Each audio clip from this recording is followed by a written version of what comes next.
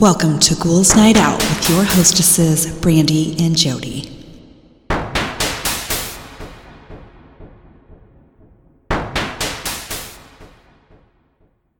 Hello, beautiful ghouls. Welcome. This is Brandy. I am here with my sister, Jody. Hello. Okay, so I have a happy hour Woohoo. for us. I did the Netflix documentary called Long Shot. No, I've never seen it, never heard of it. It's a great story. Okay. Now, this is about a true crime story, but I do want to say that it doesn't go into details whatsoever about this crime.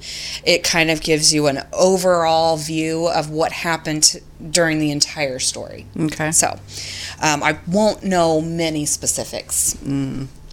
Okay, so it starts off with a shot of stadium seating. There's empty seats, and we hear the typical announcer voice come on, and it says, "We have the paid attendance tonight of 27,458. Then another voice comes on and says, "All of life is what ifs. I don't know that any of us can identify the role that we bring to lives that we share in common." So it's just what ifs, it's coincidences, it's how life works. So then we see a man that is obviously in court, and we hear the judge announce People versus Juan Ignacio Catalan. And she asks if this is his true name, and he says, "Yes, ma'am." Then we hear someone talking that I assume to be Juan, and he says that he was born in Los Angeles in 1978. His dad bought a house that was about 15 to 20 minutes away from Los Angeles in the suburbs. And his brother Mario started hanging out with the wrong crowd, and he had always looked up to Mario, and he started coming home with stereos and car parts, and this intrigued Juan. So he started hanging out with them too, and he said that when they would break into cars, that he would always be the driver. It was then that he got arrested, and he said that was going to be my last trip to jail. He's like, "I didn't like that, so I'm not going back there." So August 12th, 2003, he had just broke up with his girlfriend, Alma, and he called her and asked her to come over and spend the night. He says that he was very, very persuasive, so she did. So that night, he actually had a nightmare about aliens. He said it was about aliens or something, and they were taking him away. He's like, "Swear to God." And that's kind of weird when, what happens next happens. So they woke up. It was like any other day. They drive to work. It was about 7:30 in the morning, and his dad was already there. He said his dad was usually the first one there around 6 o'clock. And him and his girlfriend, Alma, they work at the same place. So they drove together. Alma says that when they pulled up into the parking lot, she did notice a truck that was kind of close to their car, and that's when it all happened. As soon as Juan opened the door, he was surrounded. He thought he was going to die. They threw him on the ground. Then he sees his dad poke his head out of the shop, and he says he saw him. And he said when he saw him, and that was as far as he could get, because this man is trying extremely hard not to cry. So we then hear a detective introduce himself and his partner. So it's Detective Rodriguez and his partner, Detective Pinner. And we hear the interview after Juan is arrested. So right away, Juan asks, "What is going on?" He has no clue what's going on.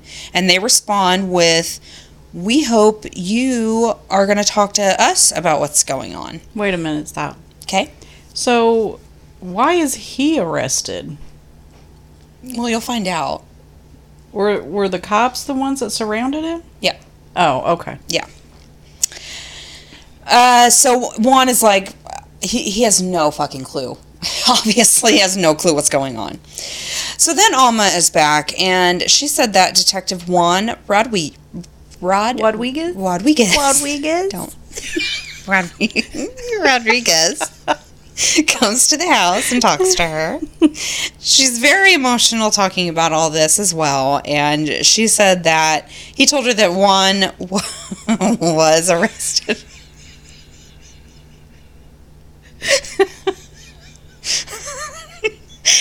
can't say Juan without it sounding wrong. Juan Rodriguez. God damn it. Okay, sorry. Sorry. Me too. Okay. Where was I? Okay, so he tells her that Juan was arrested for the murder of Martha Puebla, a 16-year-old who had testified in a case that his brother was involved in. His brother was the co-defendant in this case. So Juan and Alma both went to this hearing when Martha testified. And when you go to see a hearing, they take a copy of your driver's license. So they knew that he was there the day that Martha testified. They remember seeing Martha, and Martha actually stated that she didn't see who the murderer was. So Juan never thought anything of it. They were just watching someone testify, period. Then we see a video from the trial, and we hear audio from the initial interview, and Juan's brother is insisting that he didn't kill anybody. So, the case that Juan's brother was involved in was a murder case. Martha testifies at that murder case, but she doesn't point anybody out. Juan happened to be at that murder hearing because his brother is involved, sees Martha testify, doesn't think anything of it. Now, Martha has been murdered, and he's been arrested for her murder. Okay. So Juan is back, and he says that he had a cousin that was always bragging about this kick-ass lawyer that he has. And now Juan is saying this, he's saying this with a smile on his face. So then we see an old clip of the TV show Hard Copy. And the guy on there is talking about cheaters and scammers in Las Vegas, typical Hard Copy stories.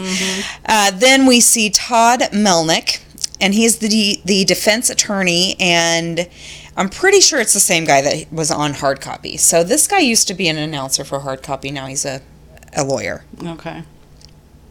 But he's now on, and he says that he met Juan when he was working criminal defense. He was working it for about 10 years at the time.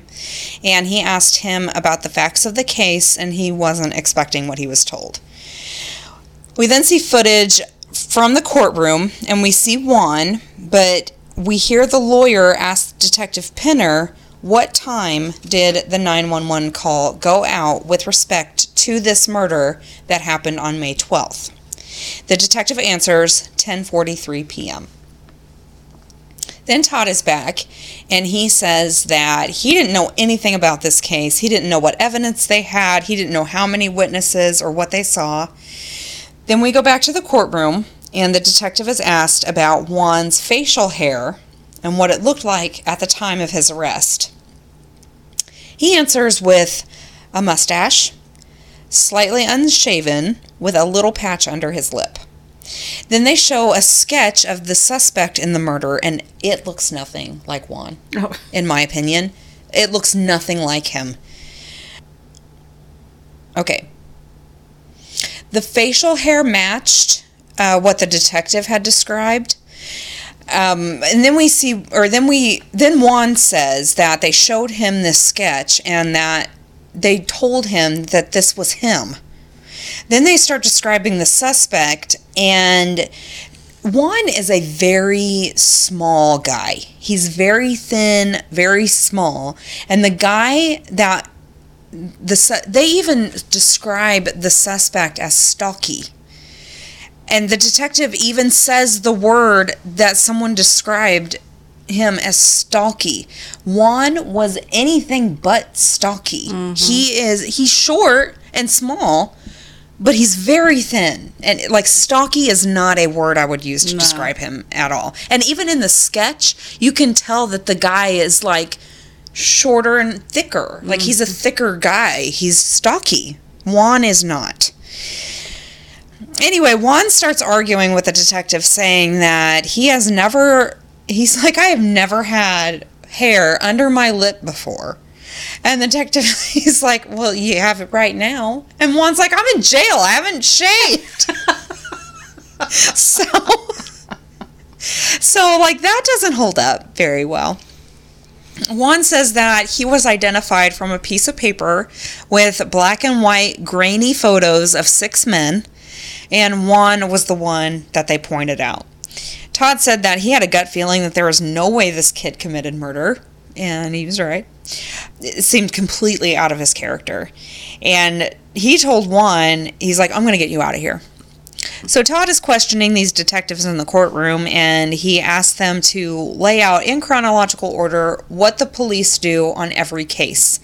Then he asked Juan, well, do you know where you were when they say that you were doing this?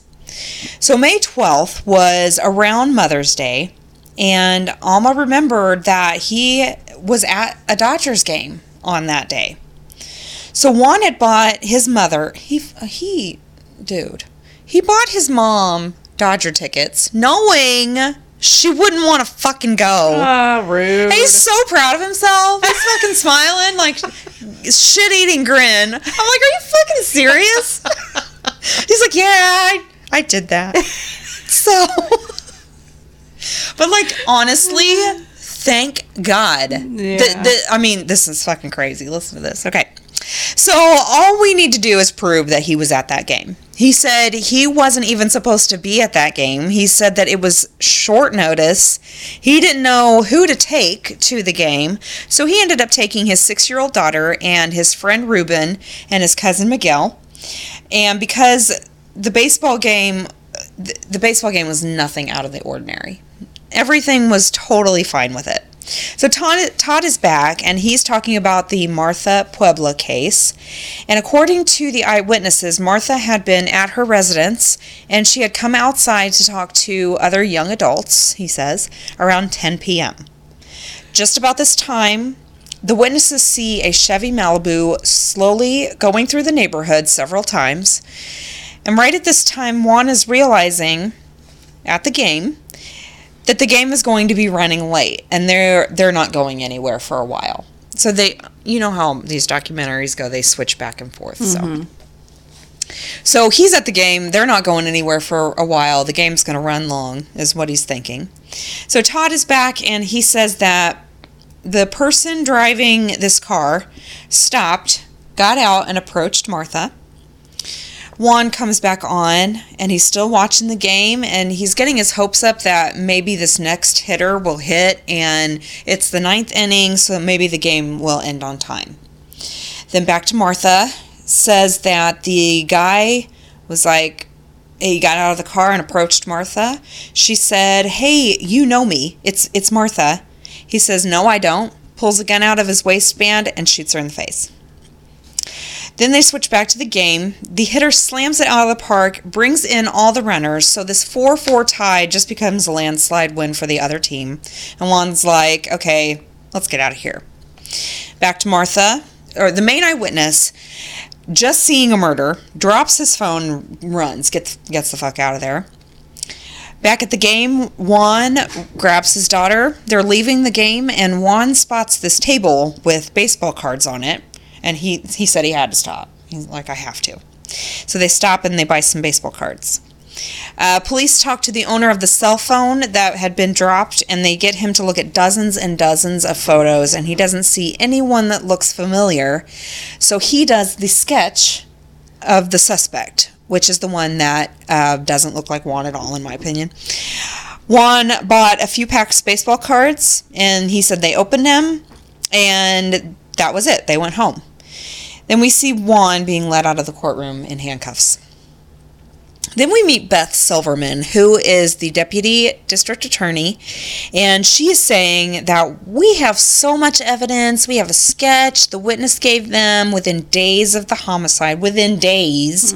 homicide. She also says the sketch is strikingly similar to Juan, and no, she wants the sketch to be similar to Juan, but the only similarities are that they are both Hispanic males. That is it. Dark hair, dark eyes. That's it. Yeah. Otherwise, that guy is short and stocky. You can totally tell.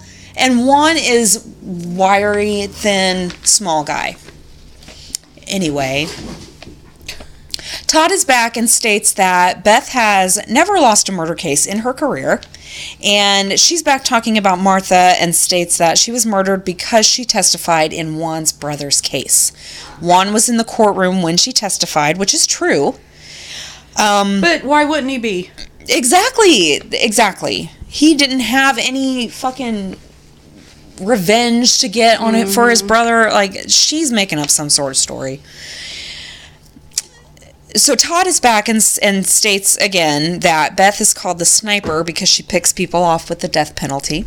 And she makes up shit as she goes on. Yeah. Then they ask Beth, do you think Juan Catalan had any kind of legitimate alibi at all? She immediately says no. Ha! Bitch, watch this. Todd is back and says that he asked Alma to please find those tickets. Alma said she looked everywhere, no tickets. They couldn't find them. Then Alma found a Dodger envelope.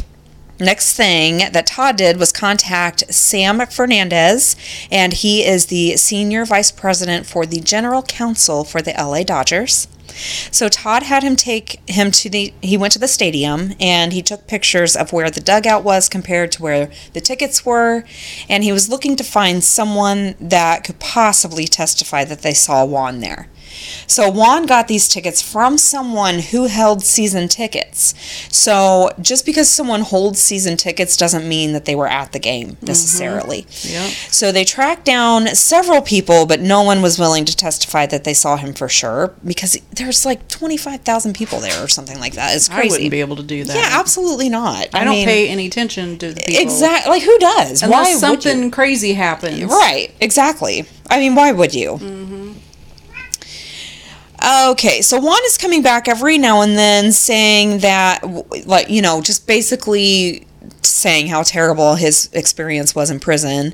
He was in there with the hardest criminals. You know, they think that he walked up to a 16-year-old girl and shot her in the face, you know. That's bad shit.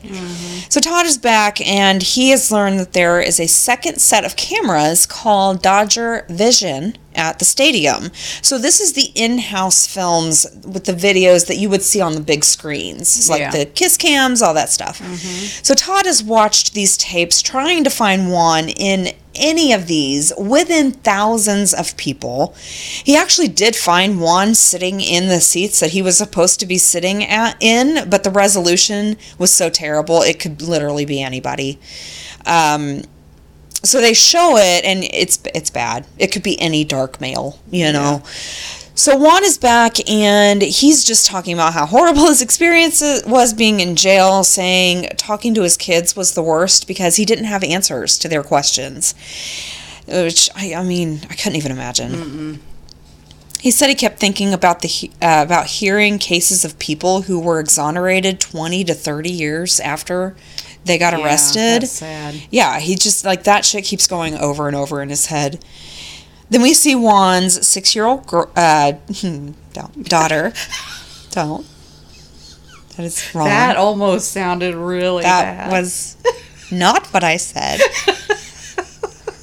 I did not. I stopped myself. His daughter, sitting on someone's lap, she's testifying in court. She is adorable, and she's just answering the questions she's being asked. So Todd asks her if Daddy took her to a Dodger game last year, and they cut to Juan, and this man, he is trying so hard not to burst into freaking tears. Like, I've never seen someone try and hold back tears so hard. Very emotional and overwhelming. Like, oh my gosh, he is not doing a good job. So she states that he bought her candy and baseball cards. She's very cute. Then Beth is back, and she's being asked, why didn't he say something the night that he was arrested that he was at a Dodger game? And Beth says, you have to ask him that. And they evidently did, because Juan comes back and says that authority figures are telling me that I killed a 16-year-old girl. He said the date was the last thing on my mind. It was irrelevant to him at that point. Yeah, he's not going to be thinking. Yeah. I didn't win. When did I kill a girl, you know, like a little girl? No, you're not thinking, May 12th, let's see, what was I doing? So Todd asked Juan, I wasn't in the right place, about the game. He said he has a very good ability to remember details and plays when it comes to games. And he said, I think they may have been filming something there that day. So Juan says he's been to hundreds of games there, and usually they don't film anything, but that particular day they happened to be filming something. And all Juan remembers is security personnel around, and they blocked the aisle, and there was a man walking up and down the stairs for different takes. So Todd went back to Dodger Stadium, and he visited the media relations department. He said the person took out a giant schedule book and starts flipping through to find the date, and he's watching this, and every single page is blank as she's flipping through this until she gets to May 12th. There happens to be an entry on May 12th. So Todd sees a number for an obscure production company. So he calls this number and they answer HBO. Oh my gosh. He then meets Tim Gibbons, who is a producer for HBO. And he says he got a cold call from Todd, and he tells him the situation. And he says, I'm a lawyer, and he has this crazy story. So Tim tells him that they usually don't release pre-production footage, and that he would have to wait for the footage to be released, to the public. So Tim thinks this guy is nuts, and that there are so many people at this game. How in the world does he think that he can help him? So Todd says, I need to find anything. So Tim gets a hold of Larry, and Larry tells him about this call, and basically he's like, they think it's us that was filming there that day. So then Larry David comes on, he's whistling because he's fucking weird. Then Tim comes back on and starts talking about how the show Curb Your Enthusiasm. It was a comedy on HBO. Larry David was the star, and he was also the creator of Seinfeld. Todd does not know who this person is. They asked Todd when he would come, or if he would come down to watch, or when he would come down to watch, and he says, how about tomorrow? So this was an episode called the Carpool episode, and it is episode 7 of season 4. And in this episode, Larry is complaining about the traffic, so he picks up a hooker in the carpool lane and takes her to Dodger Stadium so he can get there faster. So for the show, they didn't know exactly how they were going to film a scene at Dodger Stadium with a full crowd of people. And Sam comes back and says that they are part of the entertainment for LA, so they wanted to help. So the actors that were on the show, they didn't even understand how they were going to film during an ongoing Dodger game. Like, it's fucking nuts. And the actress that played the hooker is Kim Whitley, and she said that she never even saw any cameras. She didn't know if anyone even realized that they were filming a TV show. So Todd went in, and they put him in an editing bay, and it was just tape after tape. He was searching for one. And they come back talking about the show again, and they say it was pretty much chaos. They were trying to film around all these people, and they obviously didn't want anyone to know that they were filming because they wanted everything natural, Yes. So Juan comes back on and says that about halfway through the game, his daughter asked him for something like candy or ice cream or something. So he takes her to get something from the concession stand. Todd comes back and says that there are about 8 tapes, and he's just putting in tape after tape, watching and coming up with nothing. Then Juan and his daughter get back to where their seats are, and there is a camera crew in his way. And they weren't supposed to stop people from walking, but if they didn't want to be on camera, they were asked to wait. One says that they were stopped by this camera crew, and they said these are paying customers. Like, they can't fucking keep them from their seats, like they can't keep them for too long. So Juan says this guy stopped him and said, you know what, just go ahead. Juan says that they weren't actually letting people in, but this guy just let them go anyway. Then they show a crystal clear shot of Juan holding his daughter's hand, walking back to their seats. He is perfectly in this close-up shot of Larry David walking back up the stairs. Todd literally jumped out of his seat when he saw this, he says. They played the rest of the tapes, and he is in 2 more tapes with clear shots of him at that game. They also have timestamps on each tape to prove what time he was there. The only problem is that Martha was murdered at about 10:30 p.m., and the last timestamp was about 9:15. So he had plenty of time to do that. So Beth is back, and I don't like her. She says that the suspect put himself about 150 yards away from the crime scene when he dropped off his cousin around the time of the murder. There's also witnesses that put him there, and she says the HBO tape is good for nothing. Juan is not feeling hopeful at this point, so they start to look at phone records. So Alma was calling him a lot while he was there. Todd also contacted the Nextel company and to get some help with the phone records to see what towers they were using. The tower Juan used around 11:10 p.m. was the tower about a mile away from Dodger Stadium, so he had to have been there around 10:11 p.m.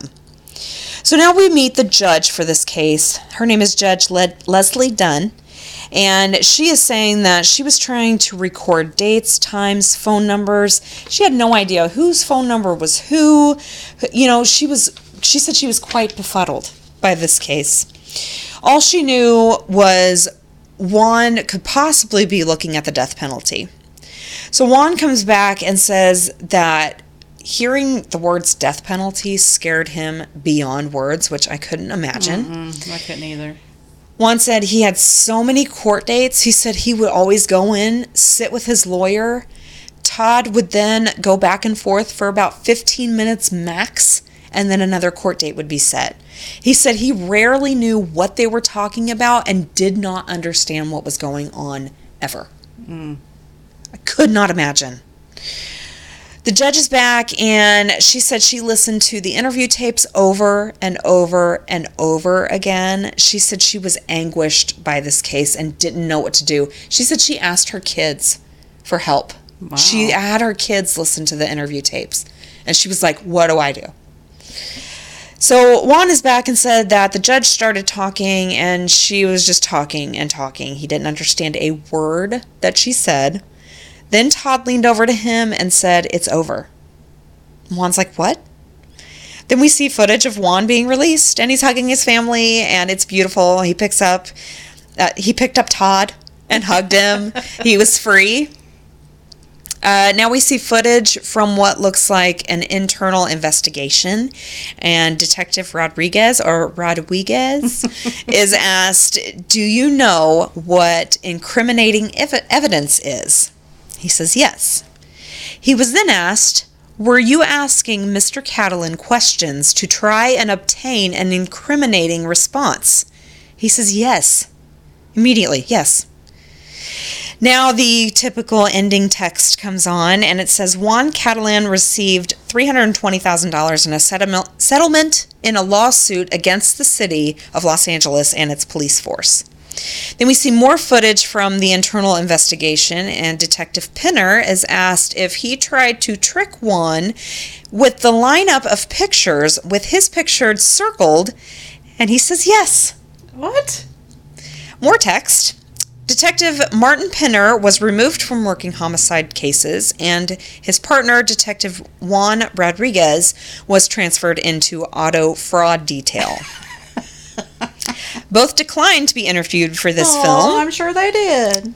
More text. The FBI discovered that 4 other men were responsible for Martha Puebla's murder. All of them took deals in federal court for life in prison without parole.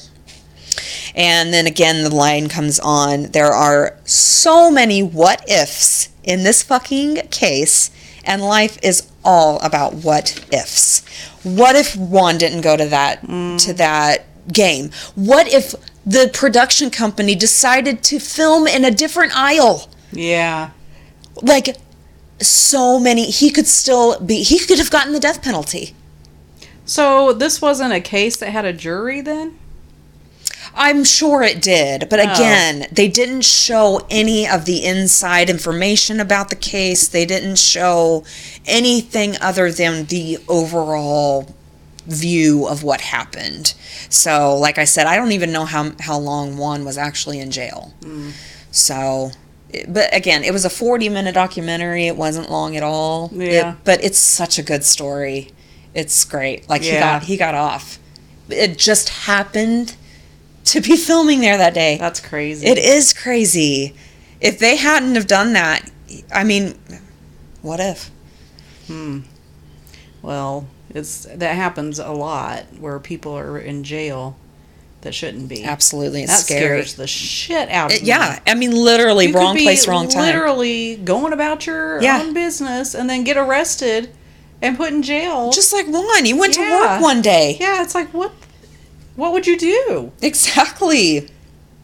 Like, thank God for people like Todd that are willing to, not just accept the written narrative or what people want you to believe. Yes, exactly. like, it's like, thank God for those people who are like, you know what, this doesn't seem like a kid who would shoot a little girl in the face. So let's look a little bit deeper into this. Yeah. Because he's just like this quiet, little guy. You can tell he's just got a girlfriend taking care of their kids. They're just normal freaking people.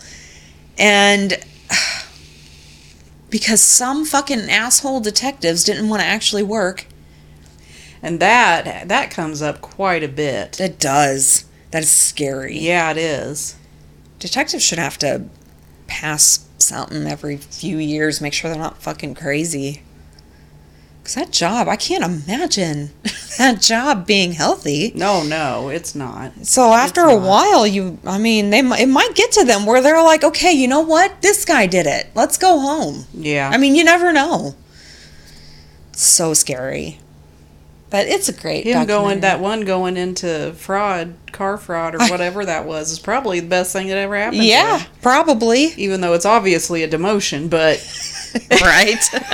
But you should like just their faces when they're showing these interviews of them, and because you can tell it's an internal investigation because they didn't do their job right, and they're just like, yeah.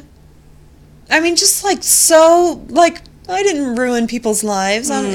Just like, fuck you. What is wrong with you? One case where the kid was autistic or something.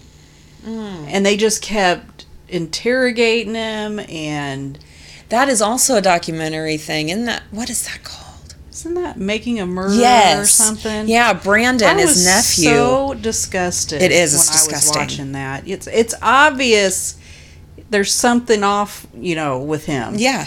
And they're going to sit there and go at him like he's just a regular, ordinary person.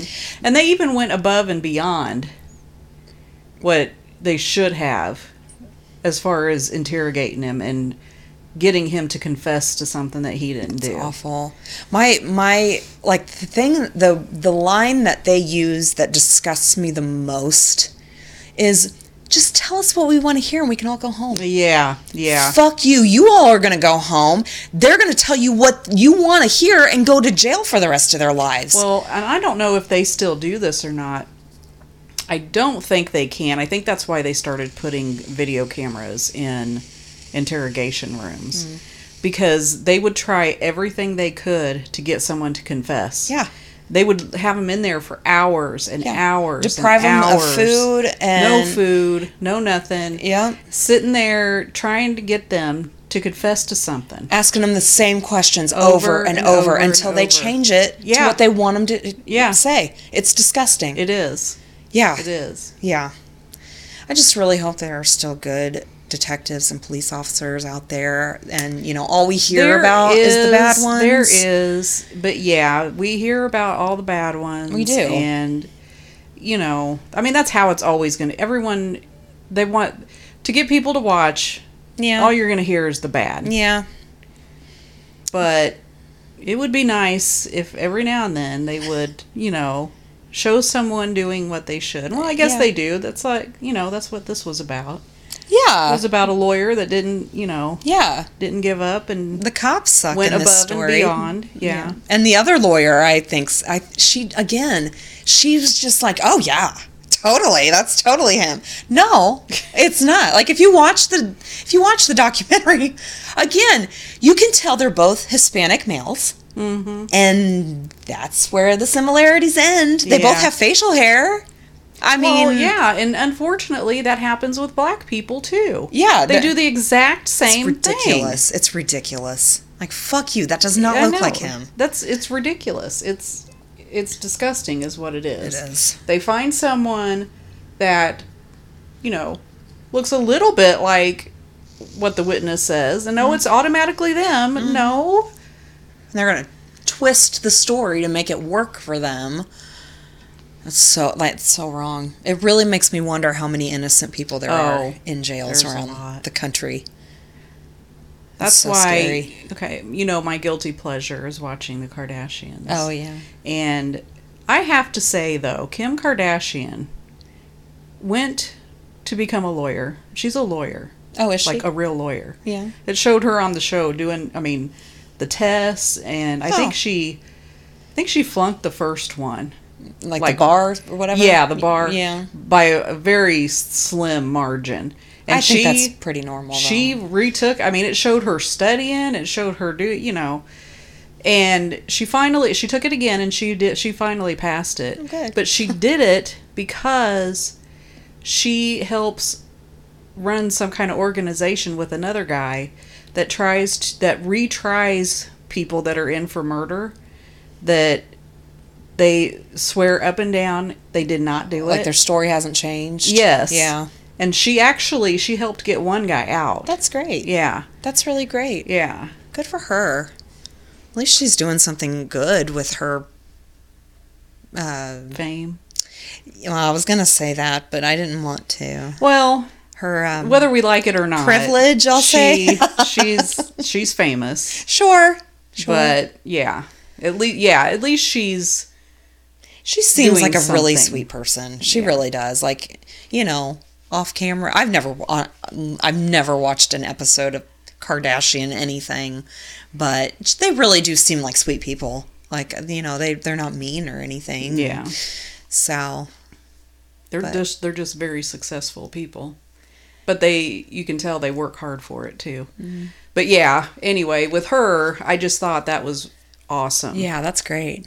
She's doing something that means something. Yeah, to that could other actually people. help people. Yeah. Yeah, and like countless people probably are innocent in there. There's probably more innocent people than we would care to know, because that is super scary. It is scary. If you find out how many actual innocent people are in jail. Just wrong place, wrong time. Yeah. Oh, that's awful. Anyway, hope you liked the documentary. I liked it. I thought it was good. Yeah, it's a great story. Like he was innocent, and they proved that he was where he said he was. And so I take it the judge, when she asked her kids, they're like, "Oh yeah, he's innocent." I would assume, yeah, because that's what she ended up going with. Yeah. Because, like, even in the interview, I watch a lot of police interviews and all that stuff, and when someone's guilty, you can kind of tell. And Juan was just like, no. He's like, I don't know what you're talking about. No. Like, it was just like, look elsewhere. He just obviously didn't do this. And just the fact that, and they planted the evidence against him. It's just like, fuck you. Mm-hmm. It's such bullshit. It's wrong. I couldn't imagine, though, being a detective. No, that'd be hard as fuck. It would be hard. Plus, always having in the back of your mind, what if I'm wrong? Yeah. I couldn't do it. No. I couldn't do it. Yeah, unless I had, like, seriously strong evidence, I would always think, yeah, what if I'm wrong? Yeah. I couldn't do that. No way. Yeah, that's scary. That's too much for me. A little overwhelming for me. All right, well, you you can send in your suggestions. We will take them. Any documentary that you don't have the time to watch, I will watch it. ghouls.nightoutpodcast@gmail.com. You can send in your stories. We need them. Rate, review, and subscribe wherever you listen. And we will talk to you next week. Later. Bye.